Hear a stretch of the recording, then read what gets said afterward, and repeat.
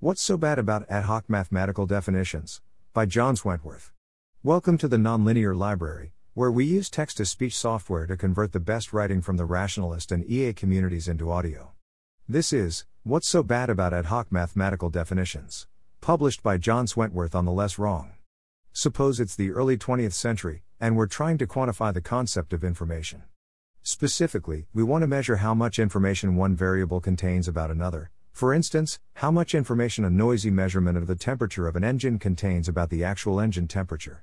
Along comes Karl Pearson, and suggests using his correlation coefficient, specifically the square of the correlation coefficient.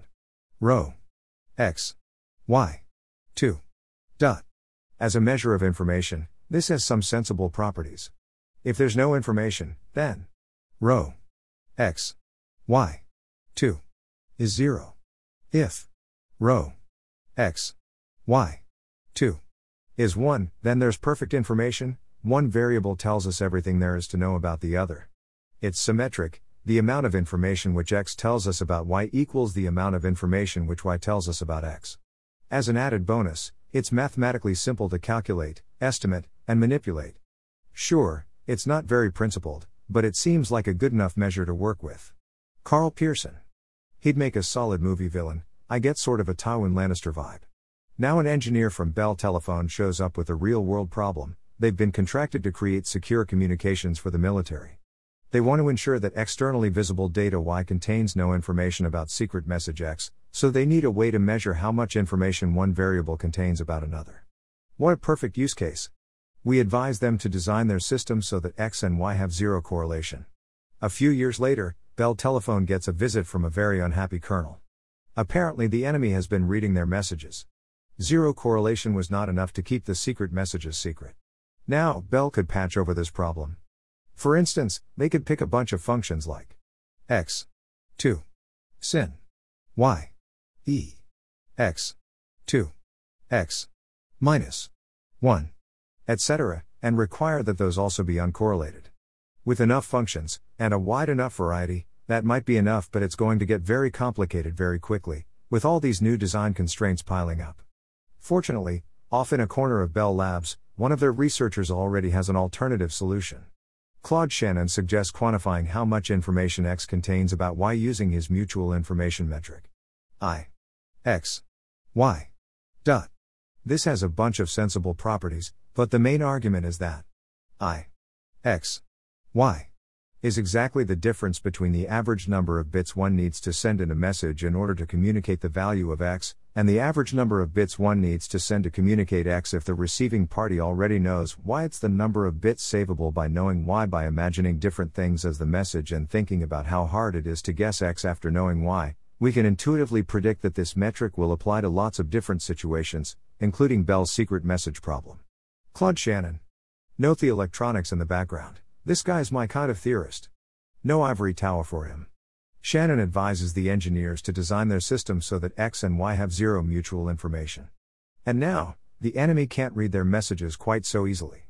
Proxies versus definitions. In this story, what does the correlation coefficient do wrong, which mutual information does right? What's the generalizable lesson here? The immediate difference is that correlation is a proxy for amount of information, while mutual information is a true definition metric. When we apply optimization pressure to a proxy, it breaks down. That's Goodhart's law. In this case, the optimization pressure is a literal adversary trying to read our secret messages. The optimizer finds the corner cases where our proxy no longer perfectly captures our intuitive idea of no information, and they're able to extract information about our secret messages. Correlation doesn't capture our intuitive notion of information which X contains about Y well enough for zero correlation to prevent our adversaries from reading our messages. Mutual information, by contrast, handles the optimization pressure just fine. We intuitively expect that Y contains zero information about X is enough to keep our messages secret, even in the presence of adversaries, and the mutual information definition of information is indeed enough to match that intuitive expectation. So that's all well and good. We want definitions metrics which are robust to optimization pressure, rather than proxies which break down. But how do we find robust definitions metrics in the first place? In the long run, of course, we can try out a metric on lots of different problems, prove lots of different theorems about it, and get an idea of robustness that way. But there are infinitely many possible metrics for any given concept. We don't have time to go through that whole process for all of them. How do we figure out in advance what the robust concept definitions are? You already know the answer. A classic quote from famed physicist John Archibald Wheeler: "Never make a calculation until you know the answer."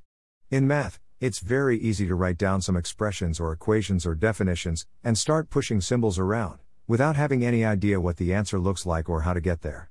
In undergrad math classes, this often works, because the problem is set up so that there's only a handful of things which you can do at all. In research, we don't have that guardrail, and we especially don't have that guardrail when finding the right definitions is part of the problem. I have literally spent months pushing symbols around without getting anywhere at all. Math is a high-dimensional space. Brute force search does not work. Bottom line, if we want to get anywhere, we need to already have at least some intuition for what we're looking for, and we need that intuition to guide the search. Never make a calculation until you know the answer is the sort of lesson which gets beaten in by months or years of failure to follow it. Fortunately, we already have a lot of intuition to lean on, even without years of mathematical study. For instance, if we look back at the information example from earlier, what are the intuitive arguments for why correlation seems like a reasonable measure of information? If there's no information, then rho x y 2 is 0. If rho x y 2 is 1, then there's perfect information. One variable tells us everything there is to know about the other. These seemed pretty natural, right? This is exactly what knowing the answer looks like. We have some intuition about what properties a measure of information should have. In the case of mutual information, the intuition was this argument. Ix, y, is exactly the difference between the average number of bits one needs to send in a message in order to communicate the value of x, and the average number of bits one needs to send to communicate x if the receiving party already knows y. It's the number of bits savable by knowing y by imagining different things as the message and thinking about how hard it is to guess x after knowing y. We can intuitively guess that this metric will apply to lots of different situations. These are the kinds of intuitions which guide our search in the high-dimensional space of mathematical definitions metrics. Note that the engineer's idea that data y contains no information about secret message x should be sufficient to prevent adversaries from reading the messages is also an intuitive property of information. Assuming our intuitions about information are correct, or at least approximately correct, a definition which fully captures our intuitive idea of information should imply this property. If it doesn't, then either A. Our definition does not fully capture our intuitive idea of information, or B. Our intuition is wrong, in which case we should be able to translate the math back into an intuitive example of how our previous intuition failed. But have you fully specified the answer? So, math is high-dimensional, we need intuitions to guide our search. But both the correlation coefficient and mutual information have some intuitive arguments for why they're good measures of information. What's the difference? What makes one better than the other? Let's go back to the two intuitive arguments for the correlation coefficient. If there's no information, then rho x y 2 is 0. If rho x y 2 is 1, then there's perfect information. One variable tells us everything there is to know about the other.